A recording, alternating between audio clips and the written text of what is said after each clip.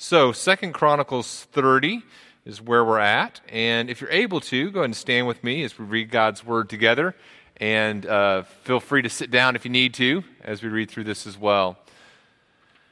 2 Chronicles 30, beginning in verse 1.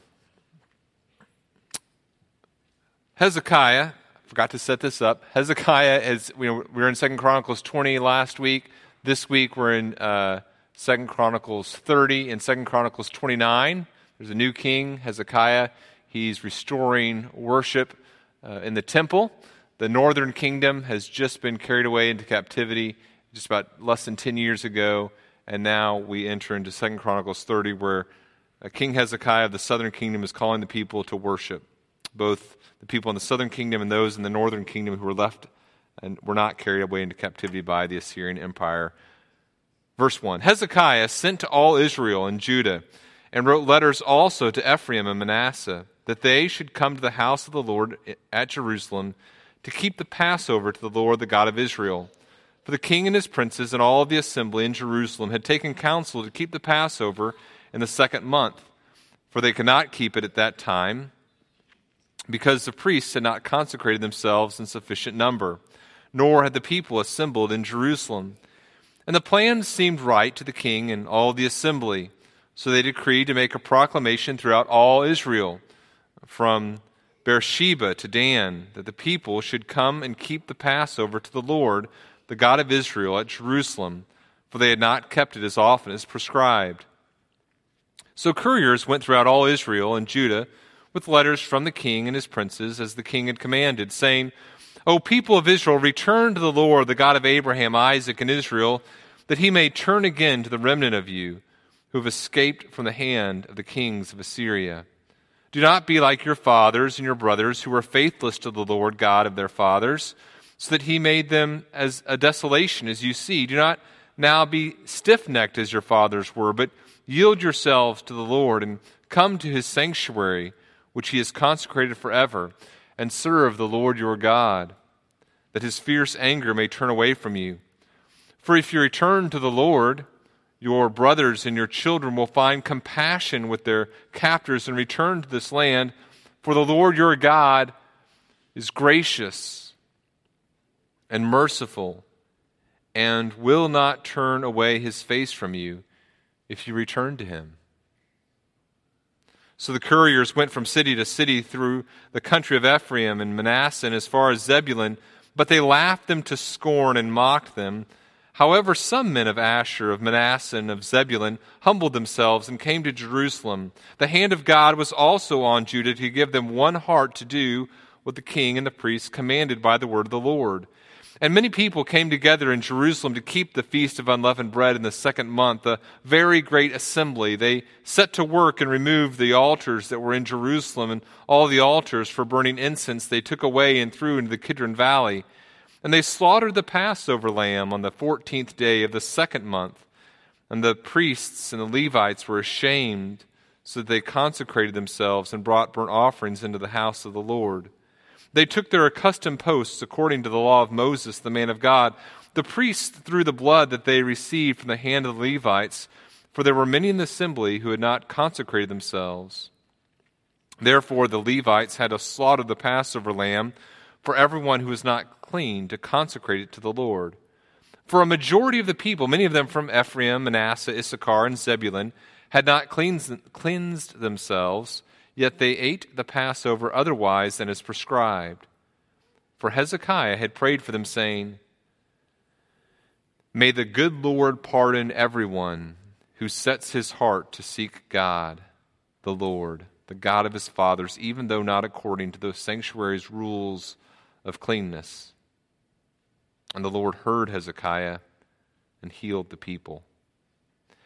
And the people of Israel who were present at Jerusalem kept the Feast of Unleavened Bread 7 days with great gladness. And the Levites and the priests praised the Lord day by day, singing with all their might to the Lord. And Hezekiah spoke encouragingly to all the Levites who showed good skill in the service of the Lord. So they ate the food of the festival for 7 days, sacrificing peace offerings and giving thanks to the Lord, the God of their fathers. Then the whole assembly agreed together to keep the feast for another 7 days. So they kept it for another 7 days with gladness.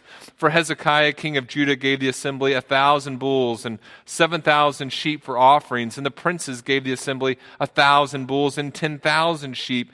And the priests consecrated themselves in great numbers. The whole assembly of Judah and the priests and the Levites and the whole assembly that came out of Israel and the sojourners who came out of the land of Israel and the sojourners who lived in Judah rejoiced. So there was great joy in Jerusalem. For since the time of Solomon, the son of David, king of Israel, there had been nothing like this in Jerusalem. Then the priests and the Levites arose and blessed the people, and their voice was heard, and their prayer came to his holy habitation in heaven. Now when all this was finished, all Israel who were present went out to the cities of Judah and broke in pieces the pillars and cut down the Asherim and broke down the high places and the altars throughout all Judah and Benjamin and Ephraim and Manasseh until they had destroyed them all. And then all the people of Israel returned to their cities, every man to his possession. You may be seated. May God encourage us through his word this morning. And Father, we ask that to be true. We thank you for the grace you give us to approach you this morning. Help us to do so with joy, gladness, and we pray this in Jesus' name. Amen. Whitney and I were sitting out on our porch drinking our morning cup of coffee a few days ago, and we were talking just kind of about general things. We try to catch up on the calendar and things like that, and then just was asking, kind of how she was doing, and she was asking how I was doing. We started talking about our kids and how we hope that our kids don't make the same mistakes that we did in some areas, how we hope that they come up with a whole bunch of new mistakes that they make, and we're kind of talking through that, and then we're kind of asking each other, well, what mistakes do we think that we made as kids? How would we want our kids to be different? And I told Whitney, I said, I hope that our kids are more open, are more transparent than I was sometimes with my parents or with my youth leaders, with people who loved me in the church. That they would just be very honest about things that they're thinking, about actions or thoughts or attitudes, and just be very, very open. Something I struggled with and still would say I struggle with that. That they would just be open. I said, I hope that kind of for two reasons. One's the obvious reason, that I hope that they would be honest with people who love them so that people who love them could help them be accountable and help them to grow. So, for example, if I had been more open, maybe a youth leader would have said, hey, you've said that this group of friends, you're not responding to them the way you should. You're not being a witness for Christ the way that you should in that area. Let me help pray for you in that area, and I can be accountable to them. So that's one reason, obviously, that I could be accountable to people, or I'd want that transparency, so that could have taken place in my life. Could have dealt with sin better in that regard. I said, but also, you know what I think would have been helpful? Would have just been so helpful for me to know at that young age. It would have been helpful for me if I could have told a person, look, this is what I struggle with. This is what I'm thinking. And for a person who I love and who loved me to say, yeah, you're right. That's a bad thing. That's a wrong thought. You're right to be grieved by that. But God still loves you. He forgives you. And you can engage in worship of God. You can be right before God. Now, it's not like people weren't telling me that kind of in theory. Like my parents, the church, I was getting good theology. I knew that God forgives sin. I knew that you could worship God. But I just, if I had known that someone knew what I had done and would still say, yes, God, that specific thing that you're struggling with, God forgives, and here's how you can repent and move in your relationship with God, that would have been I think it would have been so freeing for me to know that and to have someone affirm that specifically. What a joy that would have been to my soul. That's what I told Whitney a few days ago, maybe a week ago or so. I think a lot of us struggle with worship and sin. Some people, when they come into the church on a Sunday morning, for example, maybe their struggle is to not recognize the seriousness of sin. So if someone says, yeah, I know that I struggle with sin, but you know what? My neighbor, he's way worse than I am, and so I'm not really, I don't think it affects my relationship with God. Or some of us struggle with sin in this way. They say, I've had this problem in my marriage. I've had this problem with my kids. I've had this problem at work. I have this addiction, this struggle, and because of this thing, I need to get this thing fixed before I'm able to worship God. That's how some people struggle with worship and sin. Other people would say, you know what? I've got this sin. I think this is where a lot of us perhaps would be, maybe not even consciously, but I think this is where some of us are emotionally, spiritually. Yeah, I've got this sin. And I know theologically God forgives sin, but it's hard for me to imagine that I'm right with God because this sin exists. And so I'm going to come into church, I'm going to pray to God, I'm going to do the things that a Christian does, but I'm kind of a fraud. And if the people around me knew what was really going on in my heart this past week, they would not accept me. They would ask me to leave. I don't belong here. I think many people struggle with that. Here's kind of the main thing that I want us to grasp as we look at 2 Chronicles 30. 2 Chronicles 30 is such a beautiful passage. Here's what I want us to grasp. Despite what happened yesterday, today you can fully worship God with joy.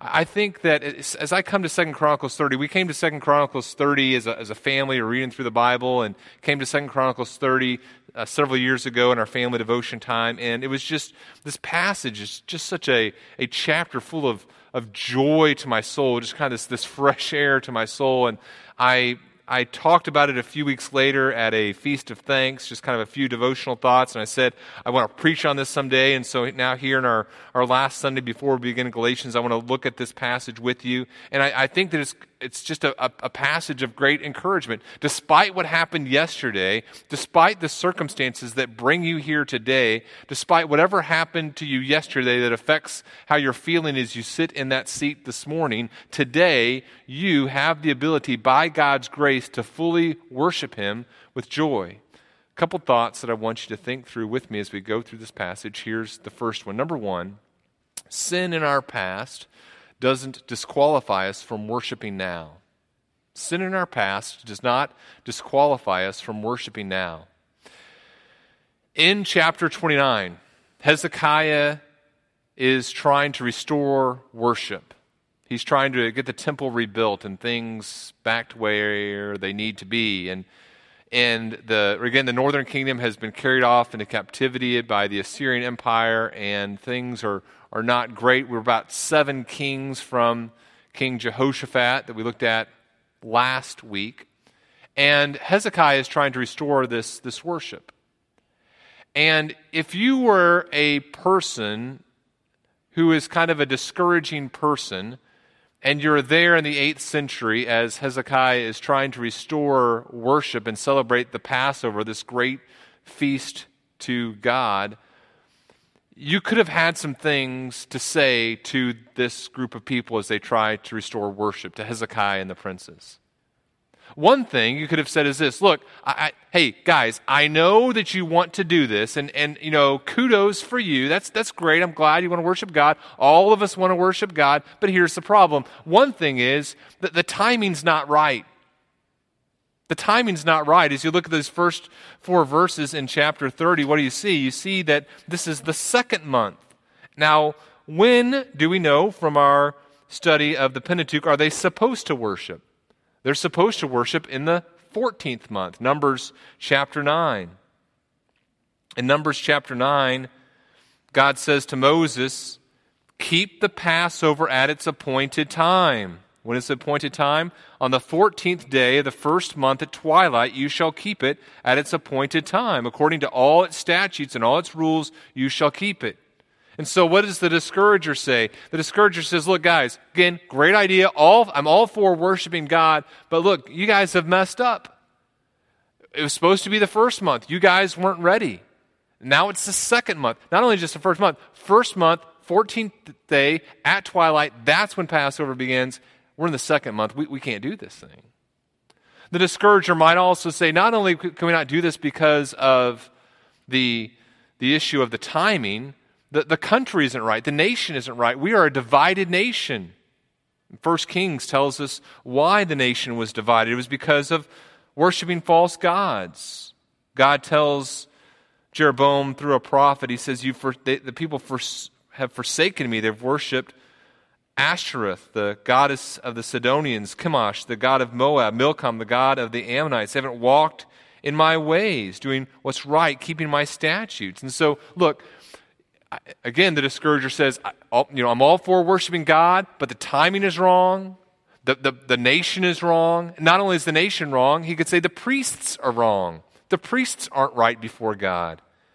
You look at the text here, and the priests aren't even ready. You look at the end of chapter 29, and it says that, and in verse 34, the priests are too few. They can't flay all the burnt offerings. You come to verse 3 of chapter 30, and it says they couldn't keep it during the first month because the priests had not consecrated themselves in sufficient numbers, nor were the people there. And then as you come later here to verses 13 through 16, you still see that the priests don't have the same zeal that the people do. It says the priests are feeling shame.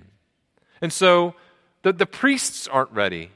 And not only, says the discourager, look, Hezekiah, princes, even if the timing was right, even if the nation was right, even if the priests were right, our leaders, even if they were right, the people aren't ready.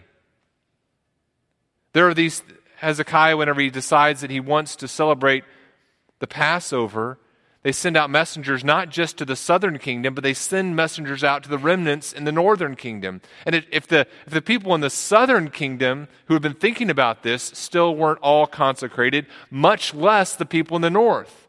They show up and they're not consecrated. Many, it says in the assembly, verse 17, had not consecrated themselves.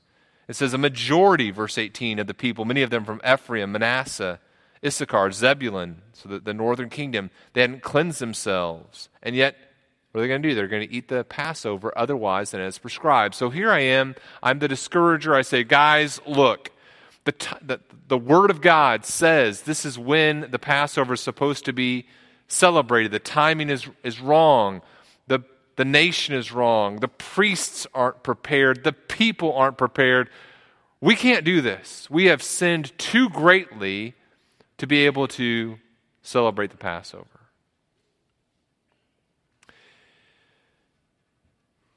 There are times that I talk to people who have attended Bethany who have told me, they've said, look, I don't feel like I can worship at Bethany.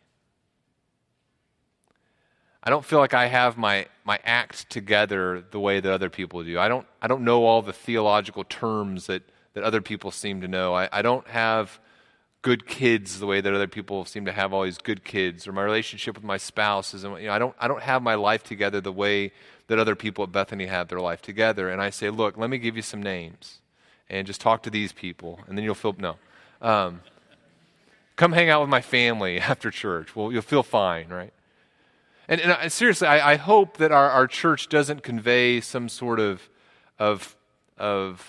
perverse understanding about what it looks like to be obedient to God, and we're not some people trying to present a facade of who we are. But at the same time, I encourage people, I say, look, you can't wait to get your act together to worship God. That's not how this thing works. Look at how Hezekiah, let's look at these verses again and think about these issues that have been identified and think through how Hezekiah responds here. And it's so beautiful. First of all, to those who say the timing isn't right, what does Hezekiah say? He says, look, we couldn't do it in the first month, we're going to do it in the second. Now, there's some biblical precedence for this. Remember, I quoted Numbers 9, talking about when the Passover should be. In that same passage, in Numbers 9, there are some people who weren't able to celebrate it in the first month, and so what do? They do the second month. Now, that wasn't a whole nationwide thing, but Hezekiah, the princes get together and they say, look, we're here in this situation. We want to worship God. We can't worship God. Is this an appropriate way to interpret Scripture and be obedient to God and have a right heart attitude? And they decide, you know what, we think it is, we believe it is, and we're going to do this. What about the issue of the divided kingdom? The people aren't unified. Well, look at what Hezekiah does with that. Hezekiah sends couriers throughout these regions saying, hey, let's pursue reconciliation, and let's pursue reconciliation not through coercion. I'm not going to, not because you're in a weakened state, I'm going to send my forces and force you to engage in worship with us. I'm not going to do it through some sort of contract. What I'm going to do is encourage us to engage in unity through repentance. And he encourages the people in the northern kingdom to repentance. And this is so beautiful.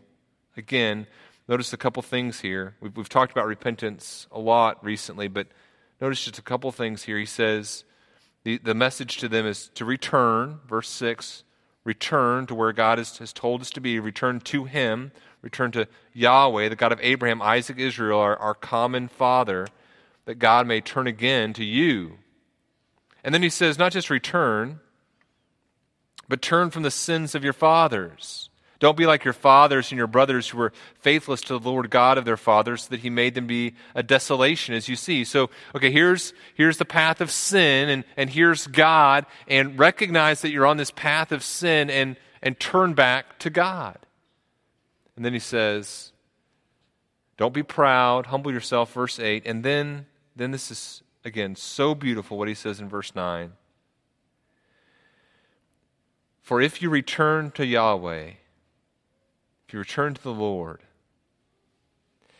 those who are in exile, your brothers, your children, they're going to find compassion with their captors. God's going to bring them back to this land. And then he says, for the Lord your God, for Yahweh is gracious and merciful and will not turn away His face from you if you return to Him.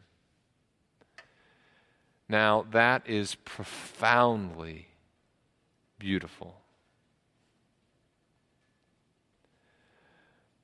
There's a couple things I want you to see. First of all, the return is instantaneous.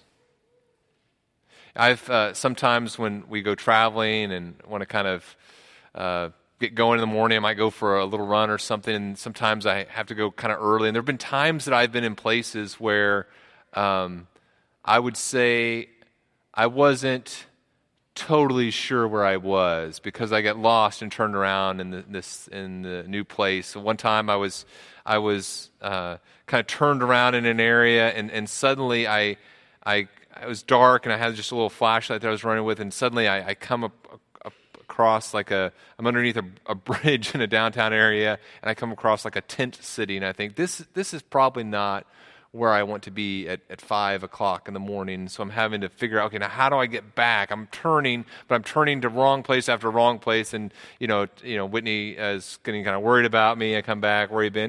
Just out and about. I can't instantaneously get back to where I need to be.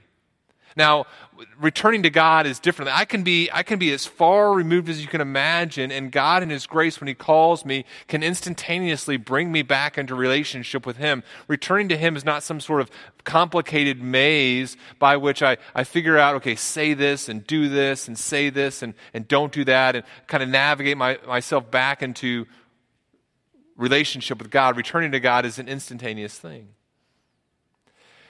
And not only that, but turning to God and asking for His forgiveness is different than asking forgiveness from other human beings. I don't care how close you are to another human being and how many times that they've forgiven you. And maybe you have a 30-year history with another person, a 50-year history with another person that are gracious, and that's beautiful and that's wonderful. But even with the most godly of all people, when you wrong them and you come to them and you ask them for forgiveness, they're human. And in their humanity, in their frailty, there's going to be some aspects of forgiveness that they potentially struggle with. So you come to them and say, "Will you forgive me?" Some people in a relationship, some people are going to have a hard time saying yes. So, yeah, I guess I forgive you. Some people are going to say, "Will you forgive me?" And they're going to say yes, but they're going to mean no. Some people you're going to say, "Will you forgive me?" They're going to say yes, and then they're going to have to remind themselves, "Oh yeah, I forgave them," again and again and again. Now, that's not how it is with God. Yesterday, we were working on a project as a family, and we were taking down the swing set, and it was a little sad, to take down the swing set that our kids have played on. And some of our children, it seemed, didn't have as happy an attitude as maybe would be ideal. And so I talked to one of our children. I said, "You seem a little unhappy. Your face seems a little downcast. Let's turn this thing around." And this child said, "No, I'm fine. I'm not. Sorry. The face didn't mean to express something that my heart wasn't feeling." They didn't say it that eloquently. And I said, "Hey, I'm sorry. Will you forgive me? I didn't mean to accuse you of something that wasn't true." And the child said, "I'll forgive you if you give me an apology, Dr. Pepper." And I said, "A what? An apology, Dr. Pepper?" Like, "I'm sorry, here's the Dr. Pepper. I'll forgive you." I'm like, "No, there's no such thing as an apology, Dr. Pepper, right?" But I said, "You've just made the sermon." Because that's how we think of forgiveness. Okay, I'll forgive you, but let's do this. Now that's not how it is with God. Forgiveness with God is full and complete in a way that you and I can't even comprehend. You come to God, and here's what verse 9 says. There's no doubt. There's no, will he forgive me? Will he not forgive me? The Lord your God is gracious. He's merciful. He will not turn away his face from you if you return to him. Now, that is just something that I think is a theological truth that we need to hear and cling to. God accepts the repentant sinner always and immediately. Let me say that again. God accepts the repentant sinner always and immediately. Now, how does that help us? Think about all the passages about repentance. Luke 18:13, the Pharisee compared to the tax collector. The tax collector is standing far off. He won't even lift his eyes to heaven. He beats his breast saying, "God, be merciful to me, a sinner." Who receives forgiveness? The tax collector.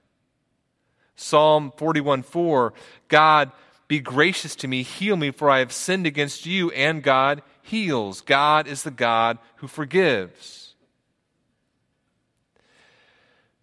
Now, as we think about this first truth, sin in our past doesn't disqualify us from worshiping now. Let me just encourage you to think through our legalistic tendencies, the temptation toward legalism. This is a great segue into Galatians that we're going to begin next week. All of us walked in here this morning not as we ought to be. Some of us walked in here with sin from yesterday. Some of us walked in here struggling with sin against us.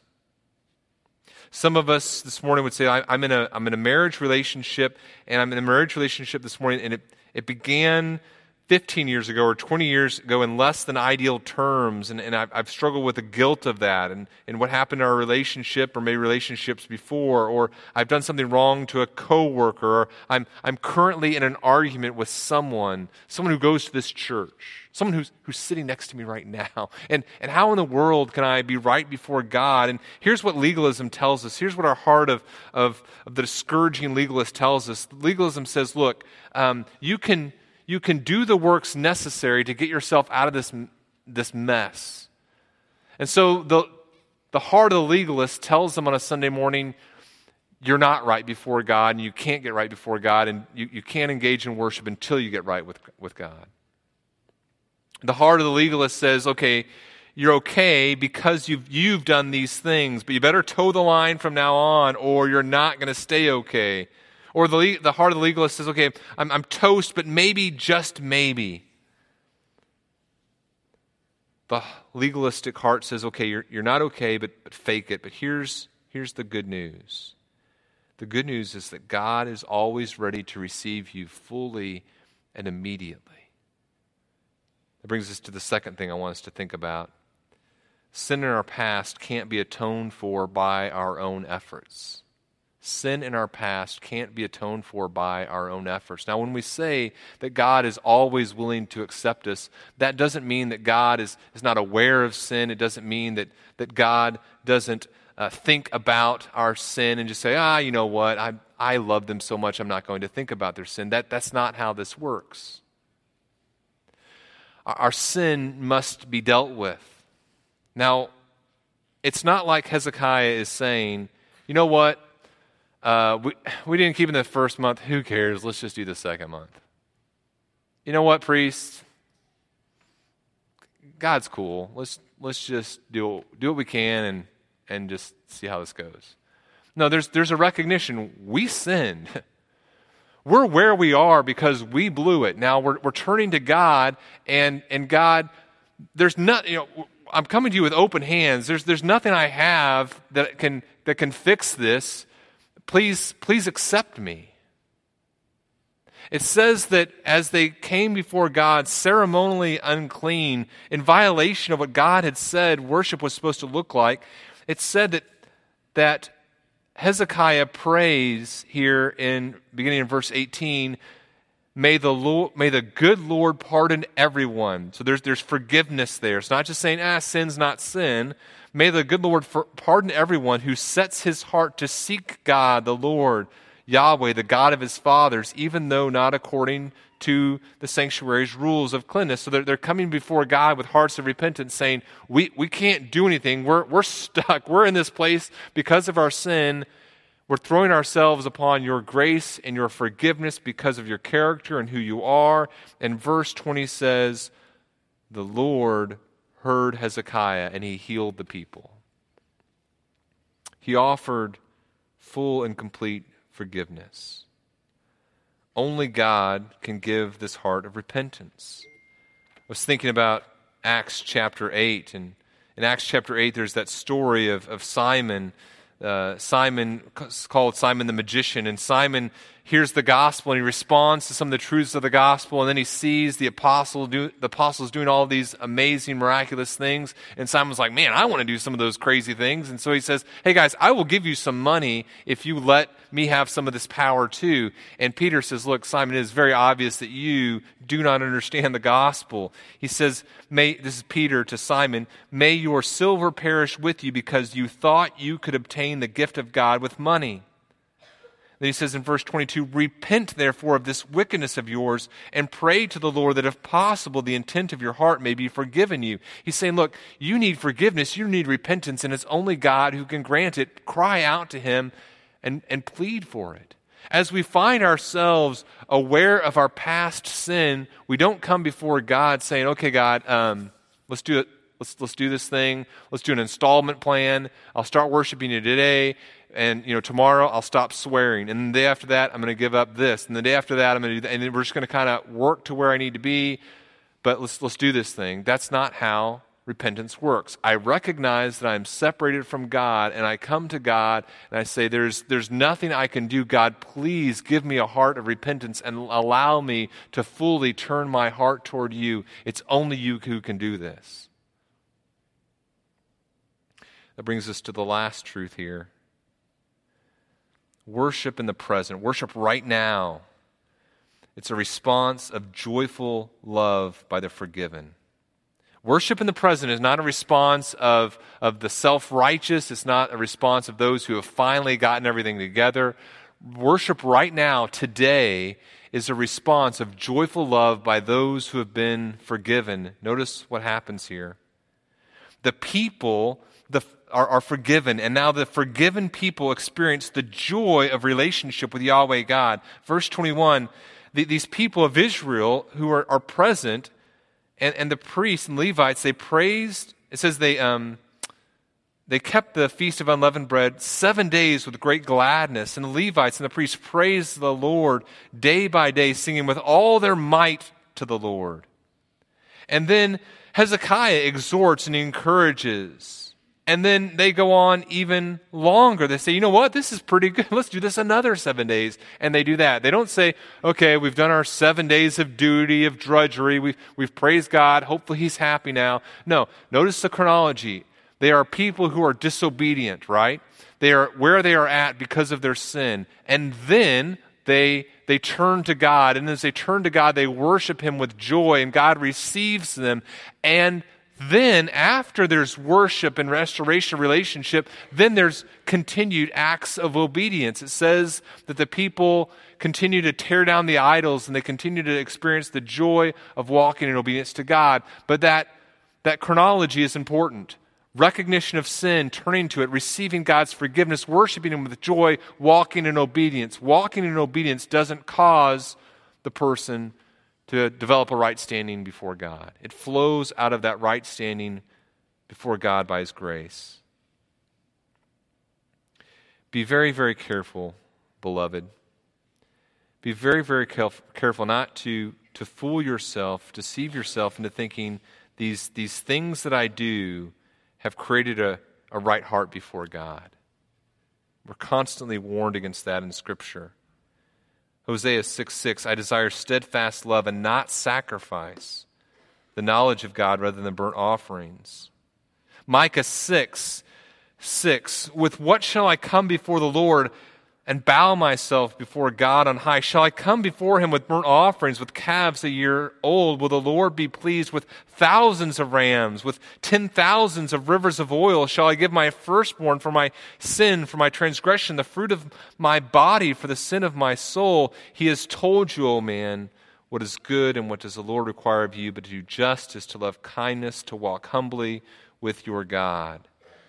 Jesus says in Matthew 9:13, go and learn what this means. I desire mercy and not sacrifice, for I came not to call the righteous but sinners. Worship in the present is the response of joyful love by the forgiven. Now, what's the basis of our forgiveness? God doesn't just ignore sin, pretend like sin doesn't happen. He sends his Son, Jesus Christ. The sacrifices that Hezekiah offers here point to this ultimate sacrifice of Jesus. And you and I come into relationship with God not on the basis of our works, but on the basis of our faith in our great God and Savior, Jesus. Just a couple of thoughts, hopefully of encouragement, of application here. As you think about coming before God and worshiping him, let's focus first on the heart and then the application, right?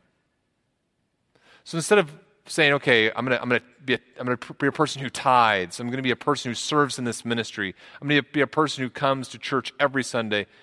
And those things I'm gonna look to as signs that I'm in the right relationship with God. Let's start with our heart. Do I love God? Do I love others? And now as I love God and I love others, we can talk about ministry and about tithing and about service and all of those things. But let's start with our hearts. Another encouragement is this. Don't place burdens on yourself and others when it comes to worship.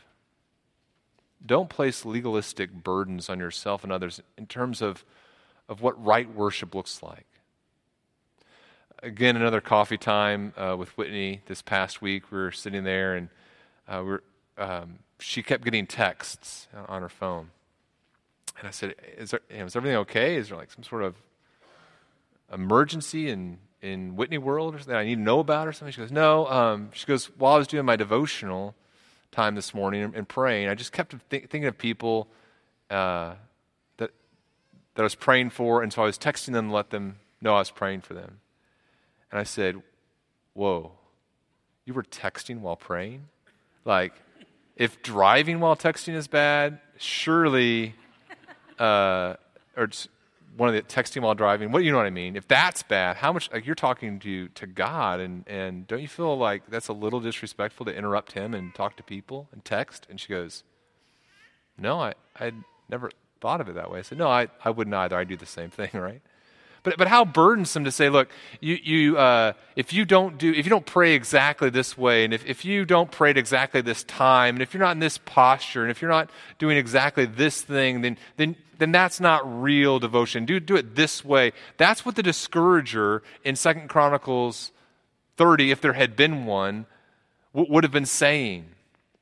But what does Hezekiah say? Look, this is who we are. And let's just enjoy our relationship with God. This is not some contract we enter into. This is a covenant relationship with God. Let's enjoy the joy of relationship with Him. Don't place burdens on yourselves or others. And I would encourage you, pursue corporate worship with joy. Pursue corporate worship with joy. Brothers and sisters, as we come together, this is not a time of drudgery. It's not a time of us getting together to check off, okay, we did the worship today. Let's enjoy this.